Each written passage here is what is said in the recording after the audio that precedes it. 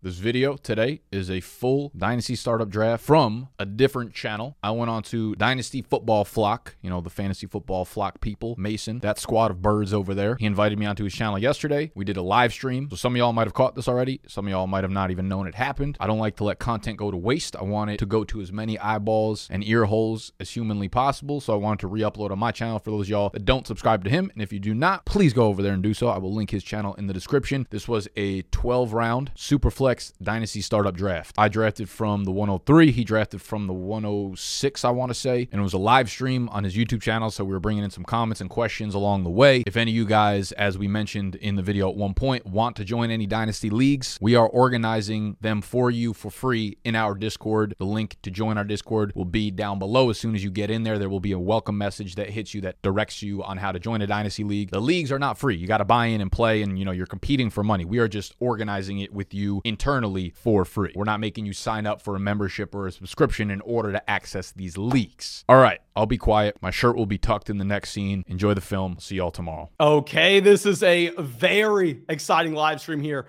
We have the big dog. We have the king of TikTok, the king of YouTube.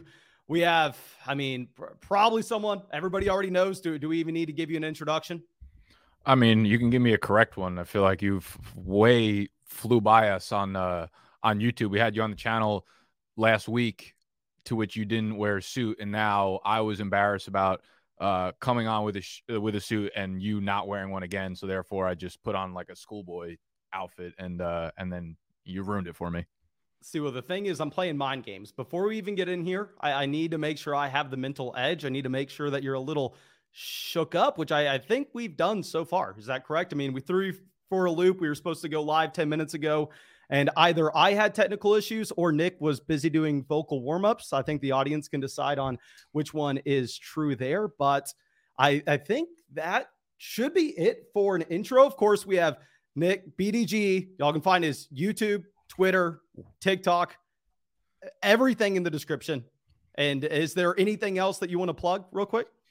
Plug no. I actually wanted to ask you about the haircut. Like, you cut the lettuce off a little bit. I don't think I've ever seen you. I mean, I don't watch your videos every single day, so I don't really take into consideration how your hair routine typically works. But you usually got flow. You got lettuce going, right? Why the cut? So a couple things. One, I am very, very cheap. So whenever I get a haircut, I make sure that haircut's going to last a very long time, if that makes sense. So if I get a haircut, I don't want to have to go through and get it done once a month. I get 3 haircuts a year. Cut it all off, and we'll let it go until it looks very bad, and then go cut it all off again. And sometimes in the middle, it looks decent. But yeah, we've had some nice people on YouTube. I mean, earlier this week, I was told I look like a 50-year-old lesbian woman, which was nice to hear that. But yeah, I mean, we're rolling with it now, and we'll see where it takes us. No, it looks good. When I first moved into, I moved out of my mom's house, and the first apartment I got on my own was when I kind of first started getting into the YouTube space, and I wasn't financially set up. I had some momentum going, and I was like, man, living in New York, haircuts are expensive, man. I need to start cutting business expenses. So I actually bought a buzzer, and I started cutting my hair 6 or 7 years ago, and I've done it since. I haven't got a professional haircut in 7 years, which is why that's impressive. You want to be able to tell. Well, I mean, half the times why I wear a hat, because I still don't know how to do it well. So I'm hiding my head most of the time. But I'll tell you what, it's a valuable skill, teach yourself to fish, or whatever that fucking phrase is. That's the same way I look at haircut for content creators.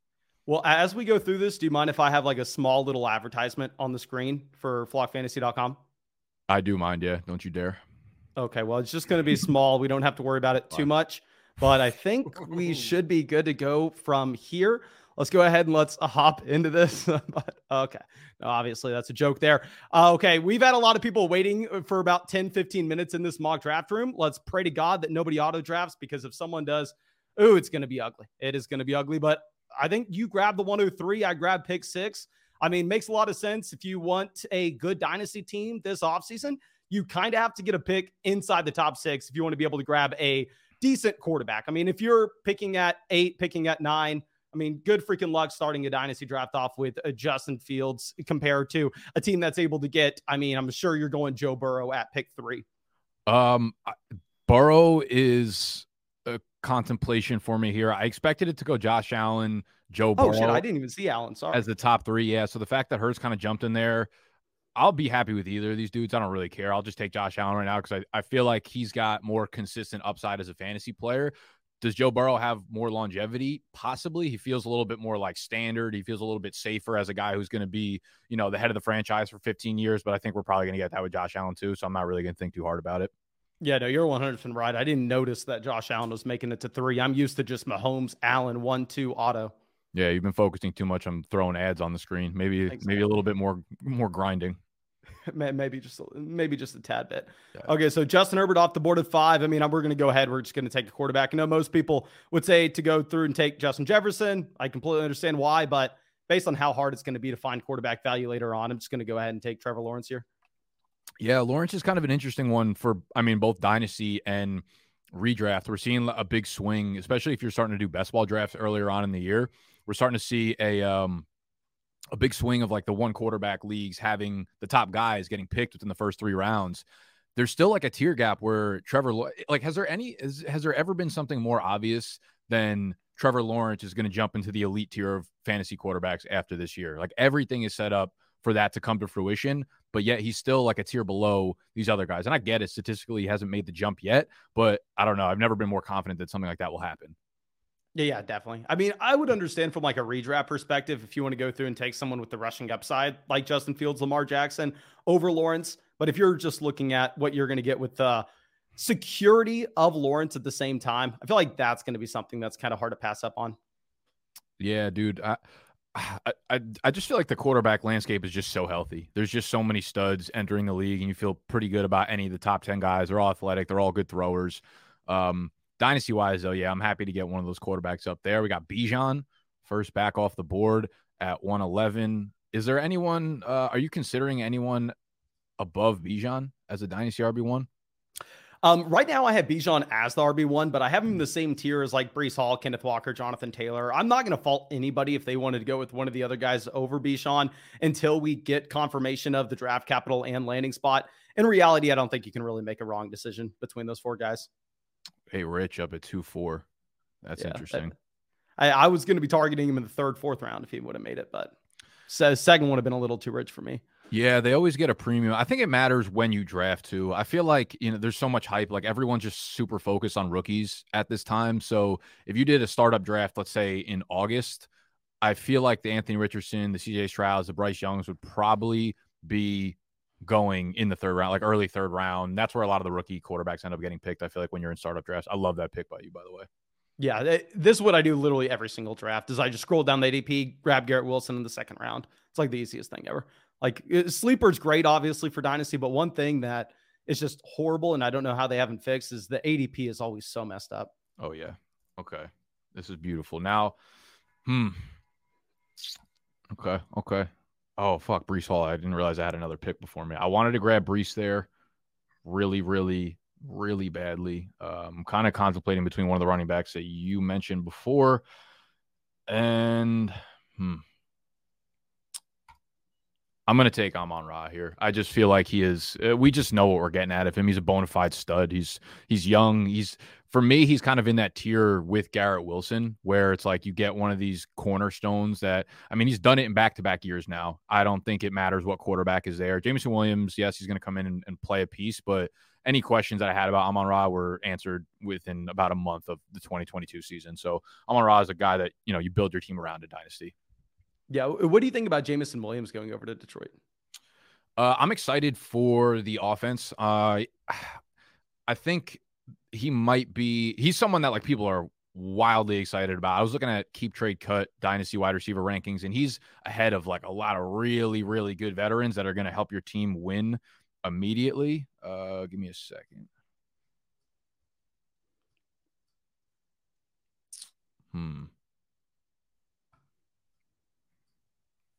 Let me get a little spicy here.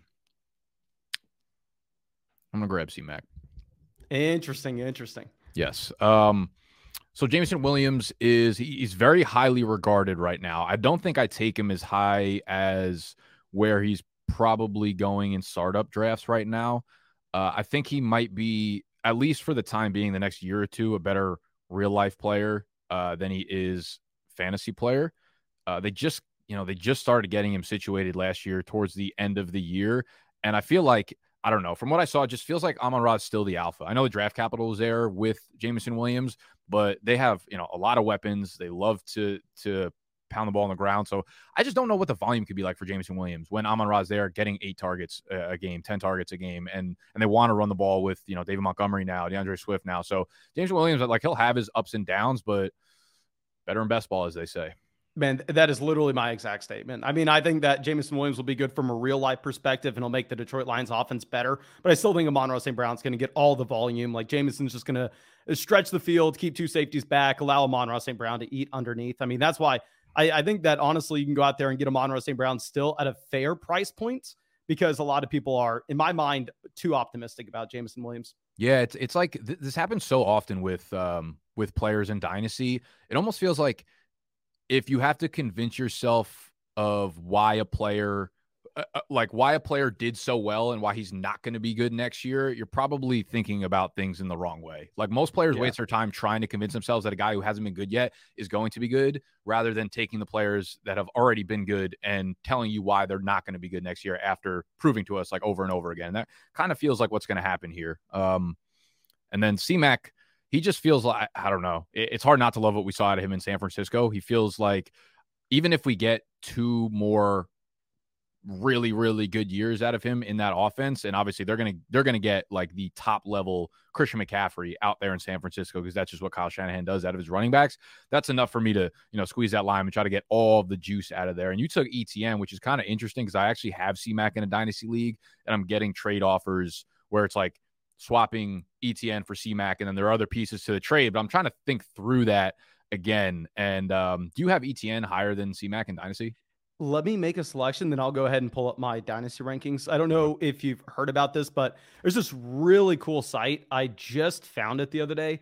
I think it's flockfantasy.com, something along those lines. I'm unsure if anybody here has heard about it, but it actually had all my rankings there somehow, some way. I don't know if they just ripped it from somewhere else. But I mean, if I'm going to be looking at my running back rankings, I have Christian McCaffrey and Travis Etienne in a very similar range. The reason I like going Etienne here, if I'm looking at them, I personally have Travis Etienne ranked running back 5. Yeah, and I have Christian McCaffrey a little bit behind. But I think with 5. Etienne, like, you can select him and then still plan on having a youth-centric team for the long term, or you can plan on winning now. Once you take CMC in the 3rd round, I feel like you're kind of pigeonholing the rest of your roster and saying, okay, well, we're going to win in 2023, if that makes sense. Yeah. Okay. Now we're in a pickle here. This might be an outrageous pick. These 30-second clocks are getting to me. Yeah, no, 30 seconds is tough. Underdog, it's fine because the ADP, you're never scrolling past the first 5 guys. Yeah, I mean, it's so also good. Like, you don't give a fuck when you're doing like a $3 draft and it's just like you're doing 200 of them in a row. You're like, okay, I got that guy. I'll just take the other guy 42 times in a row. I do like Christian Watson. I'm kind of, as I'm drafting in Dynasty, I feel like the strategy that I typically have ends up being cemented after like the first round or 2, because I'll go a bunch of different directions when I'm early on. Like, say I'm picking at the 1-9 and I pick a certain player, I'm like, okay, maybe I'm going youth first, maybe I'm going win now. After like the first 2 to 3 rounds, you kind of get a feel for where your team is going. Like, after C-Mac, it might have made more sense for me to go with like a Devontae Adams, despite the Raiders being in a little bit of a flux now. But C-Mac kind of points you towards a win now team, where Christian Watson, I don't know about that. I'm actually kind of personally high on Christian Watson and Jordan Love as a duo there. I think Jordan Love sat behind Rodgers long enough. They seem like they're confident enough in Jordan Love to be their future at quarterback. And I'm kind of getting on board with that as like 2 of the better values in fantasy. Again, Christian Watson's a dude that kind of falls into what I was just talking about, where he had such a good year and everybody's going to spend all offseason convincing themselves why he's not going to be good this year. And I get it. Like, Rodgers is obviously gone. Do we have the deep accuracy coming from the QB position? But I'm probably higher on Jordan Love than the majority of the industry. Interesting. I have no idea what to expect with Jordan Love. Like, I literally no idea. You don't think I'll pick him right now? I encourage you to do it, my friend. I'm not going to do it at the 506, so I don't really care. I actually think this is probably where he'll go off in like real dynasty startups. I think if you're in a sharp league, he'll probably go in the beginning of the 5th round. You know what?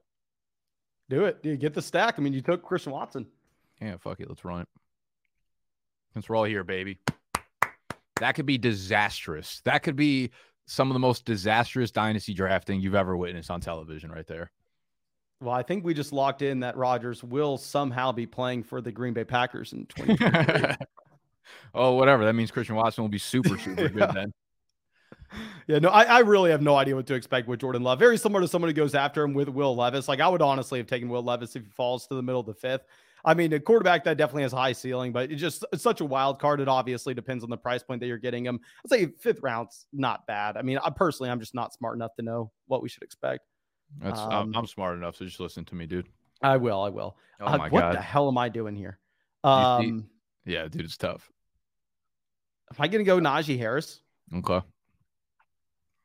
3 running backs, so we're stapling the team with backs. I get nervous doing that in startup drafts a little bit, just because I feel like wide receivers are just so much easier to plug into your lineup and keep them on your team for longevity, where these running backs just like cycle in and out. And if you don't have a top pick, if you don't have, top 5 startup pick, or not startup pick, but like in your rookie drafts, it's tough to really get running backs that are reliable, where wide receivers are just sprinkled all over the place. Yeah. I mean, the thing about the running backs I do take here is they are all on rookie contracts, or Jahmyr Gibbs obviously will be on that rookie deal. So I personally value like running backs that still have the security of their rookie contract a little differently than I would like Austin Eckler in the middle of the 5th round here, if that makes sense, or Tony Pollard on the franchise tag. So, I mean, I'm not too excited about that Najee Harris selection, but if we're looking at him where he goes in comparison to the rookies, I mean, you have 7 rookies going in front of him. So it's like Najee Harris for the 108. And at that point, I'm kind of fine paying that price tag.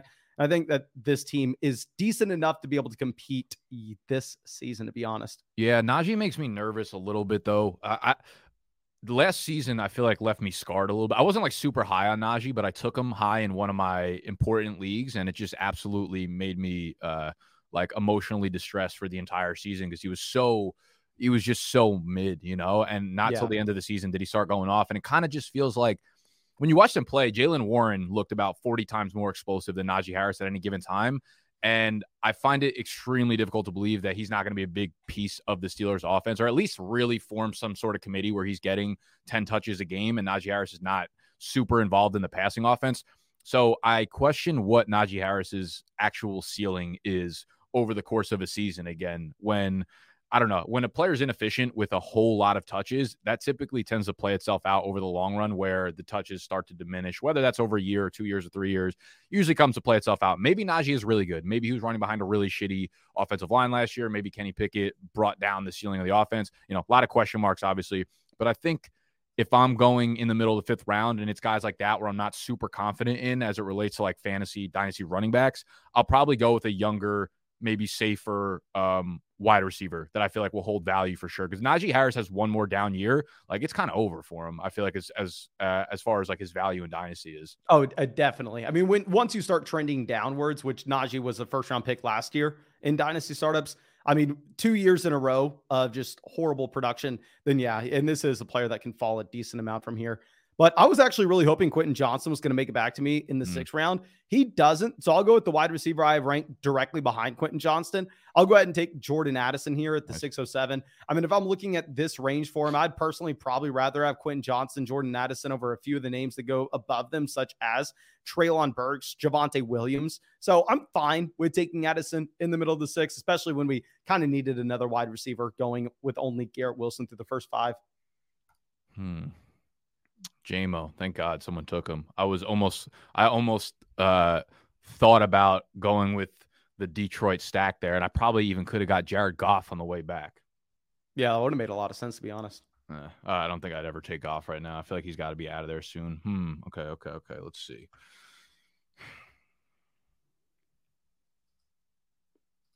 Ooh, there's a lot of me that wants to grab a lot of good young wide receivers right here that I feel pretty comfortable taking.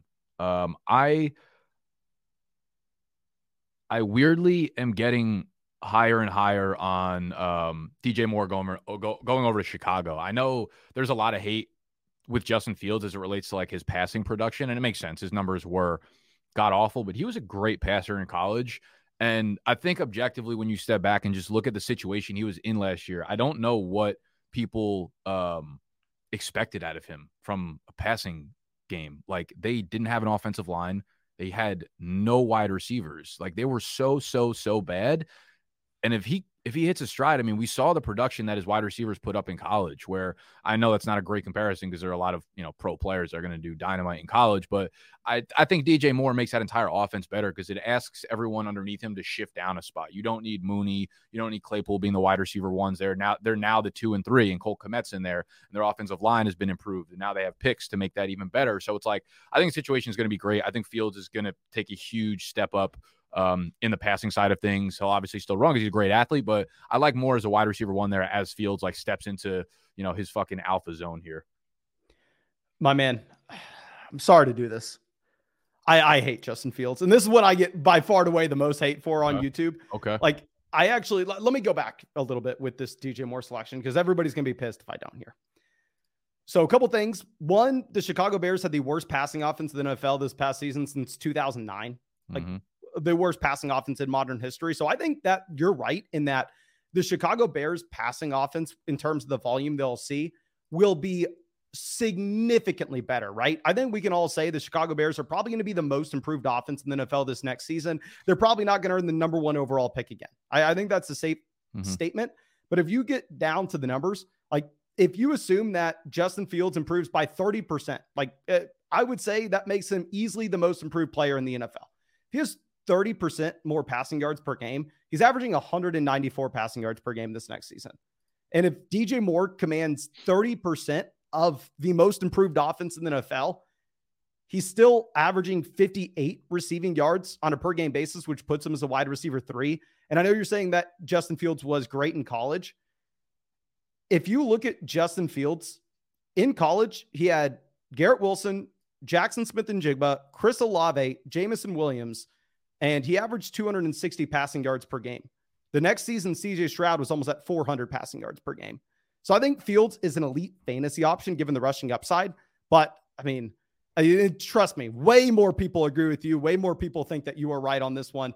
I just personally have a hard time getting behind Fields supporting weapons through the air. If that makes sense. I think what you said makes a lot of sense. I think it's probably one of those situations where people like a certain player and they like a certain player because the player does 1 or 2 things really, really well. And then that starts to seep into other aspects of their game where people just like talk themselves into it, right? Where I've used this example on my channel a few times where it's like, all right, Kenny Gainwell coming out of college, amazing pass catcher, no disputing that. But people liked him so much in that department that they started telling themselves that he was like a phenomenal running back. Like he was a phenomenal runner. He's like, hey, all this and all that. It just wasn't really true. And it's like, you could like one part about a game and also objectively tell yourself that this is, he's not good at this other part of the game. And I think with guys like Kendre Miller, we have a lot of running backs coming out this year where I'm really high on Kendre Miller. I love his running style. I think he's a phenomenal running back.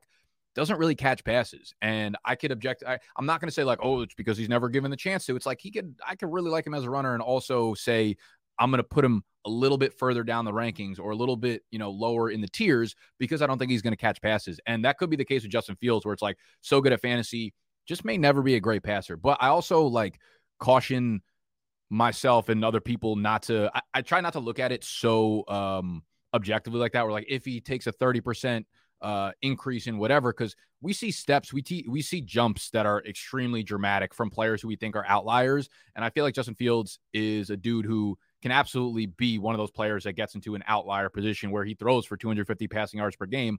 I wouldn't be surprised if he's up there over 200, over 225, over 250. Now, does that seep over to DJ Moore? That might become, more of a question mark. But we've seen what DJ Moore did with quarterbacks who don't put up numbers, who are super safe and on the worst part of being safe, like quarterback 20 type safe. And I just feel like Justin Fields is better than that. So I try not to overthink a situation like that, especially, down at the like 6'10", when all the other guys going around him are probably the same age, probably less upside, maybe a little bit more unknown. Well, the guy in the live chat whose profile pic is Justin Fields says DJ Moore is actually going to be a top 12 wide receiver over Devontae Adams. So I think you got this one, my man. I mean, I had I read that before I started talking, I wouldn't have even said anything. I think he did the job for you. I think he explained everything we needed to hear. I'm going to go ahead and take Derek Carr. I have no freaking idea if Derek Carr is good or not. The man has no rushing upside, but I need a quarterback too. He signs a contract, which pretty much guarantees he's going to be a starting quarterback this next season and probably in 2024 as well. So not an exciting selection, but at the same time, he's going after Josh Downs. I mean, right before Deontay Johnson. we need a quarterback, so might as well go ahead and take him with the contract. I like it. I'm actually going to go down the quarterback route as well. I already have 2 QBs, but if this is a real dynasty startup, I'm for sure getting 3 dudes that I feel super comfortable with. I can go with someone young like Mac Jones. I feel like Geno Smith is someone. What's so special about Hero Bread's soft, fluffy, and delicious breads, buns, and tortillas? These ultra-low net-carb baked goods contain 0 sugar, fewer calories, and more protein than the leading brands, and are high in fiber to support gut health. Shop now at hero.co. I feel super comfortable with right now. He just got the extension, which I know only locks him in for probably like 2 years maximum. It was a 3-year deal. I think they could cut him and save a ton of money off the cap after the second year. They might draft a rookie quarterback this year to kind of groom. But Geno Smith, what he did last year was crazy. And I feel like there is a chance that he's just straight up a good quarterback and stays a starting quarterback in the league for the next. He might get another contract after Seattle where he's a starting quarterback for another 2 to 3 years. And as your QB3 in Superflex, I want to make sure that I cement that. I want to make sure I cement that position above all else, because everything else is tradable for. You'll never find a position you'll never find these quarterbacks as easily attainable as you will in the startup. Like Sean Tucker right now at the 8-11, right? Like he's someone that's probably getting picked in rookie drafts at like the 112, the 205, the 208, depending on what league you're in. You're not able to trade the 205 or the 208 for Geno Smith. You need to trade a first-round rookie pick to get him. There's never a cheaper time to get starting quarterbacks than in the actual startup draft. Yeah, I definitely would have taken Geno Smith if Derek Carr would have gone before. I mean, I think that Geno, Carr, those quarterbacks that have the guaranteed starting jobs the next 2 years are great picks in the 8th round for all the reasons you said. Hell yeah. All right, let's see what we got.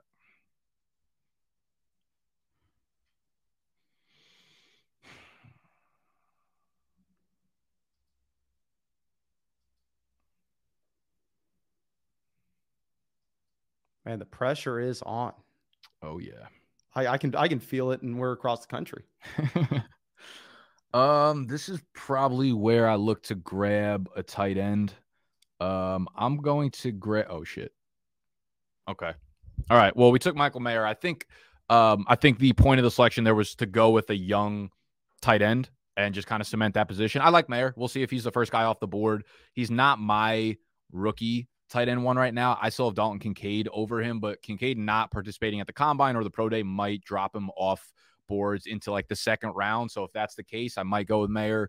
We'll have to see how the draft plays out. I think what I might do differently if I were to go back was take one of these mid-tier guys. Like I really like Dallas Goedert. I think he's going to be a stud for like the next 4 or 5 years. Using a 6th-round pick on him, a 7th-round pick, he obviously went a little bit earlier than that, but he feels like my game plan. That was like my game plan for redraft last year. I was like Goedert in the 6th, 7th, 8th round every single time, and your team will be pretty set. And I feel that kind of carried over into Dynasty for me this year. I mean, Goddard's literally improved every single season of his NFL career from a receiving yards per game perspective. Like he looked like he was going to be a league winner before he got injured this past season.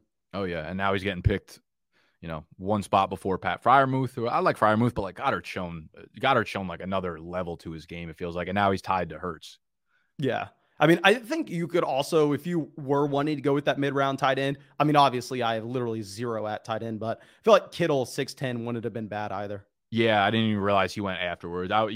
Goddard, Kittle, both of them I'm absolutely cool with. I thought about Kmet over Michael Mayer here. I actually like Kmet a little bit, but again, like how many pieces? This has been a theme for me. I actually am curious on your take about this, drafting dudes from similar teams. So I had the opportunity, almost the opportunity, I would have to think about it, taking Jameson Williams and Amon-Ra St. Brown. And then I took another Detroit player, DeAndre Swift. And had I not taken Swift, I would have thought about taking David Montgomery here, and I might think about taking him at the 10-10 if he drops me here, but I'm like, do I really want the entire Detroit backfield? What is your take on like taking dudes that are on the same team if you're unsure about their offense? Like normally I'm like, okay, if they're a great offense, I don't really care. Like I want as much of that as I possibly can, but it's kind of up in the air. Yeah, personally, what I always try to do, regardless of if that's Dynasty or best ball, is just correlate my bets where the last thing I ever want to do is finish like 5th, 6th, 7th place in a Dynasty league. I would rather just make that consolidated bet like we do with the Jacksonville Jaguars offense here, saying, Mhm. okay, well, if Trevor Lawrence does take that next step, turns into the elite level quarterback, and we have a league winner with Trevor Lawrence, I also want to make sure we're hitting on someone else in that offense. I want to make sure that we're hitting on Travis Etienne. Very similar to if you were drafting both Amon-Ra St. Brown, Jameson Williams. If the Lions offense crushes, you're going to, be rewarded doubly. That's not even a word, but we're going to make it work here. And vice versa, if the offense fails, boo freaking who? Yeah, your team's going to be really bad. You'll get a very early startup pick, but I always try to polarize my outcomes in these leagues. When you don't get paid any money for having 6th place, 7th place, 5th place, 4th place, I either want to be first or last and really nothing in between. So I personally like the idea of going through and taking multiple pass catchers from the same team and making that one bet that the passing offense is better than expected. Obviously, taking like 2 running backs from the same team is a little bit different. I think it's going to be a little more nuanced based on the players themselves, as well as the offense they're in and the price you're getting them. Yeah, I think a lot of times it's everyone loves to look at like correlation, things like that. But again, it's very difficult to actually materialize that in a very small sample size. I think a little common sense goes a long way too. People often say, I don't like to take a wide receiver and a running back on the same team. But it's like, if it's a good offense, if your wide receiver is doing well, that means the offense is staying on the field more times than not. It means there's probably more scoring opportunities. So it usually pivots over to the running back as well. Now we're seeing a rip of running backs go off. I know. And I was thinking about getting someone like Algier on the way back around. So now I have no idea what the hell to do. Let's go ahead. Tight ends. In my mind, like all these guys are about the same. I'd be fine with whoever we get on the way back around in the 11th. Yeah. We're going to make a horrible pick. We're going to go through and take Matthew Stafford here in the middle of the 10th round. Confident Stafford's a starter in Los Angeles this next season. Maybe, just maybe, the Los Angeles Rams, when they're fully healthy, are going to be a great NFL offense yet again. Very similar to Carr, Mac Jones. The ceiling is severely capped based on the man having literally 0 rushing upside whatsoever. So it's a hard pick to sit here and champion and say, oh, I'm smarter than all of y'all. I got Matthew Stafford in the middle of the 10th round. But it's a selection that I'm fine making. Yeah. Okay. Let's see. Man, people do not like. Okay, here's another conundrum. Do I go? I think I feel better. I was deciding between Keenan Allen and Tyler Lockett. Now I have Geno Smith. Maybe Tyler Lockett makes sense. I think Tyler Lockett's one of the more underrated players. I think my redraft mind started to think about Tyler Lockett, and I'm like, I don't know how long I want to hold on to him for. Keenan Allen was awesome last year when Justin Herbert was in the lineup and he was in the lineup. He was hurt for the beginning of the season, but when he got back, he was averaging like, here are the last 7 games he played in: 14 targets, 9 targets, 14 targets, 6 targets, 11 targets, 13 targets, including the playoff game. There was nothing I saw out of Keenan Allen that made me feel like he's a worse separator than he's been in previous years. And I mean, their offense was miserable. They were only dinking and dumping the entire year, but they do have Kellen Moore coming over as their OC now. And I'm excited to see if they let him fucking rip over there, because Kellen Moore was high pace, productive, high volume passing offense when he was in Dallas for the entirety of it, and made them one of the most productive offenses, at least statistically, the entire time he was there. If he could transfer over 80% of that to the Chargers, I think this passing offense is going to be absolutely beautiful. Here, I'll just say, as you think for your next pick real quick, what I usually do with these veteran wide receivers like Keenan Allen, Tyler Lockett, that are both going to turn 31 this offseason, is I usually just honestly look at underdog ADP and say, okay, if I'm drafting this guy, it's really only going to be for 2023 and 2024 anyway. The underdog ADP is probably sharper than anything that I'm going to be able to come up with on my own. I like kind of using that as a cheat code and saying, okay, well, if I'm drafting this player just for his production this next year, where are the current expectations based on the redraft crowd with them? Obviously, you're going to have to make manual adjustments. Like Keenan Allen inherently is going to go lower on underdog, with it being best ball and half PPR compared to Tyler Lockett, but just using that as a general guide, I like. Yeah, no, I like that too. And I ended up pairing Keenan Allen with a player that very well might be picked by the Chargers in this year's draft. But I mean, if you can get a dude that Jalen Hyatt almost feels like way less predictable than a Jahan Dotson, but similar to like where Jahan Dotson was going last year, where you were able to get a first round pick at the 9th, 10th, 11th round. And I don't even care if I think he's good at that point. I'm going to let the draft capital kind of speak for itself. And everything we've heard pretty much up to this point is Hyatt's probably going within the first 40 picks of the NFL draft. I don't think he drops much more than that. And I think there's a 50-50 chance he ends up being a first-round wide receiver. So I'm like, you can get him in the 11th round of the draft. And, Keenan Allen's on his way out. Maybe Hyatt takes a year or two to develop. Boom, kind of slots in there. So this is a ton of really good value. This is where I usually go buy draft capital, young wide receivers. This is like the sweet spot. Oh, definitely. I mean, with Jalen Hyatt, it feels like a pick that doesn't have much downside, to be honest. Mm-hmm. Like you could see Juju, Gabe Davis not really being drafted inside the top like 200 picks of Dynasty startups next year. Maybe that's a little aggressive, but you could see them falling off the face of the planet. Jalen Hyatt goes round 1 in the NFL draft. It almost doesn't even matter how bad his 2023 season is. He'll still hold on to some Dynasty value. And on the opposite end of the spectrum as well, I mean, if Jalen Hyatt were to go out there and have, say, a great season, even if it's unlikely, the second that happens, he actually has the ability to kind of move up these Dynasty rankings in a dramatic way. Like if Hyatt goes out there and is a low-end wide receiver 2 year 1, you could see him going in round 6, round 7, where like Jahan Dotson's going now. Whereas if you're looking at the other wide receivers on the board, such as like Darnell Mooney, Juju Smith-Schuster, Gabriel Davis, if they have a low-end wide receiver 2 season next year, are they going in the 6th round? Probably not. They're probably going to be staying exactly where they are now. So, I mean, I think it's a pick that has upside, not too much downside.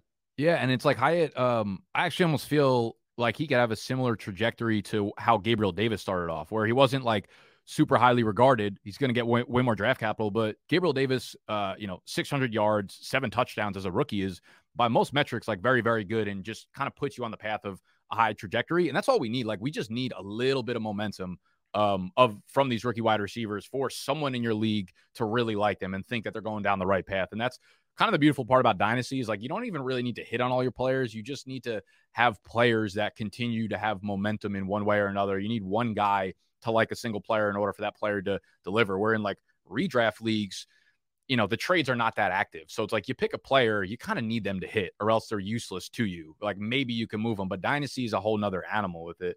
I like what Bryson Locke did there at the turn, Khalil Herbert and Rashawn Johnson. Oh, yeah. Seems late for Khalil Herbert. If you're looking at where he's going in underdog drafts right now, he's going way before this. Yeah, he was just down that's just like a sleeper ADP thing, I think. I had him start and I didn't realize how far down he was. Dalton Kincaid off the board. I was going to take Kincaid here in the 12th round and just kind of double up on tight ends. I don't know if we even want to at this point. I may take someone that is kind of gross, but everybody here is kind of gross. May go ahead and take Kadarius Toney. I mean, with Toney, who the hell knows if he's any good? He's probably not, but he's locked into playing with Patrick Mahomes this next season. If you're locked into playing with Patrick Mahomes, I mean, it's hard to find a better situation, if that makes sense, especially as you have Juju Smith-Schuster, as you have McCole Hardman leaving Kansas City. I mean, as you have Travis Kelce turning 34 years old. Even if we don't think he's necessarily good, the man will still, at the end of the day, be in a phenomenal situation, and he's very young at the same time. No, it was a good pick. I would have taken him if you didn't. I'm a fan of Toney. It's crazy how he can be in the league for so long and we still have no fucking idea if he's any good besides like being cool on a play-to-play basis. And now we see these rookie running backs rip off. And I was going to do the same thing. It's just so hard to actually zone in on like a Tank Bigsby versus a Kendre Miller versus a Tajay Spears without knowing where they go in the draft. There's no real super young, exciting wide receivers left. You know what? Fuck it. Let's pair it with another rookie tight end. I really like the rookie tight end class, so maybe one of these guys will hit with upside. I think both those guys are first-round picks. Awesome. Well, last pick, Tom Brady. I honestly love it. I mean, if you're just looking at the moral support and the locker room presence that you're going to get there, I don't think Darnell Mooney is going to be that good, but if Tom Brady's in his locker room telling him to do the right things, it's probably going to get better, and we can say that from top to bottom. But here's the overall roster. I think, do you have any thing you want to talk about here in particular, like any surprises with this board? I mean, I think the main surprises I'm seeing are the Anthony Richardson 204. One thing I want to ask you about, because this is a player that I went all in on as a rookie, just based off rushing upside and situation, and it is not looking good right now. What are you thinking about Trey Lance 402? What's the thought process there? Yeah, no, it's not going to be for me. I think Trey Lance's time in San Fran is, I think everything they've said and everything points to they don't want him to be the starter. Like if everyone's healthy, it's Brock Purdy. There's zero doubt in my mind. Like I have people that are near that franchise and like in that franchise that I've spoke to about this, and it's not Trey Lance is not the guy for them. I think they're just having a lot of trouble cutting bait with him. Do I think he gets another chance in another franchise? Of course, as a top 3 pick, you almost always get afforded that. the problem is, like, at a 4-2 in a dynasty startup, when you could literally grab Saquon Barkley or Cooper Kupp or like Jahmyr Gibbs or any of these dudes, the chance of Trey Lance possibly playing somewhere else and hopefully being good is just way too risky for me to bank on that. That guy kind of just went with, players that he feels like have upside, like Deshaun Watson there. I get it, but he played poorly enough last year that the 2-2 kind of scares me to go in on him, even though he is young and like I understand the pick. Trey Lance for me is, he's probably like a 6th round startup pick in these types of drafts. Okay, well, this will be the last time you're ever on the channel, but thank you for giving me your input on that. I mean, all jokes aside, I'm actually kind of right there with you. I completely understand. Now that the reports are coming out of San Francisco saying, you know what, Lance is probably not the guy, even though we paid 3 first-round picks to get him. I still think he's the player that has all the ceiling in the world from a fantasy football perspective, given the rushing upside, and if you were to be the starter there with how good that situation is. But I think at this point, we probably got to be taking Daniel Jones over him. I mean, I need to go through and pull up flockfantasy.com and update my rankings because we may or may not have. Let me see exactly where we have Trey Lance right now so you can roast me on this one. Let's get it. Okay, so, I mean, I can even swing this around. Let's pull this up. Yeah, I want to see how bad you think this is here. Okay. See, how do I do this? All right, there we go. Let's pull this up. Quarterbacks, Mason, sorts. Let's see where I have Trey Lance. It's going to be a fun thing for both of us here. You got him at 18. Oh, God. We have him behind Daniel Jones. Okay, that's not too embarrassing here. We have him behind Daniel Jones, Tua, Will Levis. What do you think, Lance or Russell Wilson? Where are we going there? Oh, God, 2 dead people. Yeah, I mean, listen, I think you got to go Lance there. All right, Lance or Goff? Where are we going there?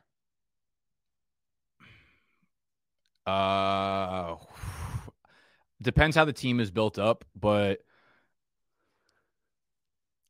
I'll go in a dynasty. I'm gonna go Goff. Fuck it. I'm gonna play it safe there and get a guy that I feel good about. Last question. I think this one is very interesting. Lance or Levis? With Levis probably being a quarterback that you're kind of hitting the reset button with. He'll be a top 10 NFL draft pick, most likely. He has a little bit of rushing upside. I know it seems like I'm a lot higher on Will Levis than most people in Dynasty. I'm with you there. I'll take Levis over Lance. If we know he's a top 10 pick, I'm taking Levis over Lance for sure, because I think most people are basically assuming they're fast forwarding Levis's career to where Trey Lance is now. They're just assuming he's going to bust. So give me the dude that still has value, but I think Levis will probably be better than most people are not giving him credit for already. So yeah, give me the younger version of Lance, and that's Levis. I'm right there with you, but let's go. I think that's about it, unless you want to field some questions from the audience. I do want to hear everything that you have going on. And I know you made an announcement that you were running some dynasty leagues for everybody, and wanted to hear your experience on that as someone who's been a little too adventurous in starting dynasty leagues with listeners. It's interesting to see what is going on. How many leagues y'all have going at this point? Let me check real quick. I want to say we're up to, I think the 15th one either just started or I think the 15th one started. So we started doing those for the members in our Discord. Free to join if anyone wants to join Dynasty League. We're just very much trying to go back to the basics of our company and our brand, and what that is great fantasy content year round, great service and products for our audience that consumes that content, and then just documenting the process of what we're doing here. And I think the organization, like we use so much time to educate people on Dynasty and on the rookie class and stuff. And it's like a lot of people don't actually have access to playing in leagues where other people want to be competitive, other people want to play. Like, it's easy to get a work league for redraft. It's easy to get a friends league for redraft where they could stop paying attention 4 weeks in and it doesn't really matter. It's not really detrimental to the league because the buy-ins are low, but you can't do that with Dynasty. So it's like you can't grab 11 friends and say like, hey, let's do a Dynasty league, because they'll never take it seriously for a prolonged period of time. And we know if everybody's watching our content, watching Dynasty content at this point of the year, they want to play. So we wanted to give an opportunity for people to do that. And we actually did this. We did this like 3 or 4 years ago in our Discord. A friend of mine, Noah, who actually now works at Underdog Fantasy, was like the organizer of it. And at that point, I think we put together close to 150 dynasty leagues. And that was a crazy undertaking. Oh my God. Yeah. So the one piece of advice for you, you need somebody like really on top of it and monitoring it. So we have someone in the office right now who I basically was like, this is your project. Like, you are the project manager for this. Cause I'm not, I mean, you turn into a customer service person. Anytime you run your own products or services, you realize just how, ridiculous some people are. And I don't want to say that like to the audience, because if I'm buying a product that I don't know much about, or if I'm doing a service that I don't know much about, it's like an industry that I don't have any experience with, I'm the person that sounds stupid to the person who's been doing this their whole life. So you're dealing with people who are not as into what you've been like. We've been doing this every day for 5 fucking years straight, like day in and day out. So when they have questions or they don't know exactly what they're doing or why they joined something, it's like you have to be extremely empathetic to what they're going through and try to look at it from a UI UX experience. So you always need to, when creating something, service, product, as soon as you think you're done with it, run through the entire process and say, the dumbest possible person purchasing this, where can they go wrong along this path? And as you identify those spots, fix it. So before you launch that shit, before you announce it, have the pipeline set up. What are the rules? Do we have bylaws in place? In each channel, we need to have every single one of those pinned. We need to have a bot that lets you input your sleeper username, your email, so that if something goes wrong, if someone drops out of the league without telling us, we can identify which member of the league it is. So it's all these problems that you need to project for prior to launching these things, because trying to do that on the fly becomes a problem and it takes you away from what you do best. And that's making high volume, high quality content. So it's a tough endeavor. If anything, if it's you just doing it by yourself, do it very slowly. Identify the pain points as you go, and then scale up as you move forward. And you have a huge audience. I'm sure there's tons of people out there that would love to help you organize this. I think being in your Discord and interacting with these people, you get a feel for who's really about your brand, who's, intelligent, who can take over this type of responsibility, and offload to them, man. They're happy to help. Oh, definitely. I mean, we've hosted like 30 Dynasty leagues before. I mean, the undertaking is way more than you would ever assume. But you're a better man for me than going through and taking that responsibility. I know that's going to help a lot of people out. And personally, I'm way too selfish to go through and dedicate myself to a massive project like that. But I dropped the link. We had Peanut Butter and Waivers saying he'll hop in a Dynasty League with BDG. I dropped the link to the Discord in the live chat right now. If anybody Peanut Butter's like, he's everywhere, man. He's usually the first comment on all of my videos. I just respect the hustle. Sometimes I feel like some of the YouTube watchers are more hustlers than we are as the creators. Oh, 100%. 100%. Beautiful. Yeah, dude. I mean, it's an undertaking, but it's also like, it's such a good, it's a good thing to have just for your business too, because if you're the person introducing your season-long audience to Dynasty, you also kind of fill the pipeline of every part of that funnel. Like, you're introducing it to them, then you're getting them into leagues. And then when they want to get more educated, they want to learn more about it, they're coming back to your content. And then they'll also come to you for any products or offerings that you have to teach them to be better, to give them tools and stuff. So it's kind of like a full circle thing where, yeah, we'll do it for free. We'll obviously organize the leagues for free, which takes investments of time and energy. But on the back end, it plays itself out, I think, from a branding. People are appreciative that you're doing it, obviously, but business too. Those people will always be like part of your brand and part of your pipeline. Yeah, no, that's really, really nice. And do you mind real quick if we answer a donation question? This guy paid $10. Feel bad if we hopped off without saying this. Sorry if this is off topic. Would you trade the 305, 505 in a future first in exchange for the 204 and 1004? If I did the trade, we'd have the 105, 204, and 208. I'm assuming that this is going to be a startup league. And in my mind, a hell to the no, I'm not trading the 305, 505, and future first to move up to the second and get a 10th round pick in return. I agree with that. I think one of the biggest mistakes people make in startup drafts is like seeing the shiny prize of a first or second round pick and undervaluing depth on your team. Like, I would argue that like third, fourth, fifth, sixth round picks are wildly valuable. Like almost more, like a few of those are more valuable than the earlier picks because the depth matters so much in Dynasty. I would also say this is kind of a rule that I have as it relates to trading, and it doesn't always mean it's right. I only make trades in two situations. I make trades if a dude that I really like has fallen and I want to go up and get him, or I'm on the clock and I don't like any of the options. I don't trade just for the sake of trading. I don't trade a bunch of random numbers just to like mix things up and hopefully get value, because you just never know what's going to happen. And it feels like you're trading laterally for no reason. You know, I don't know. I just feel like people get so trade heavy and they love doing it, but it doesn't get you anywhere.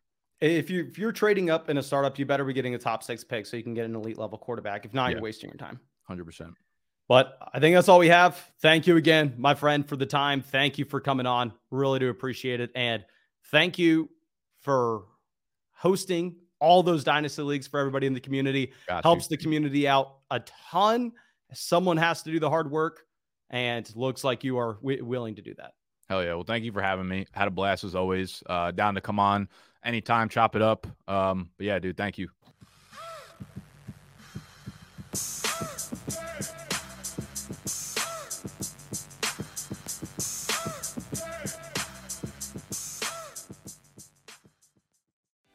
What's so special about Hero Bread's soft, fluffy, and delicious breads, buns, and tortillas? Hero Bread serves up 0 to 1 grams of net carbs, 5 to 11 grams of protein, and high fiber in every delicious serving.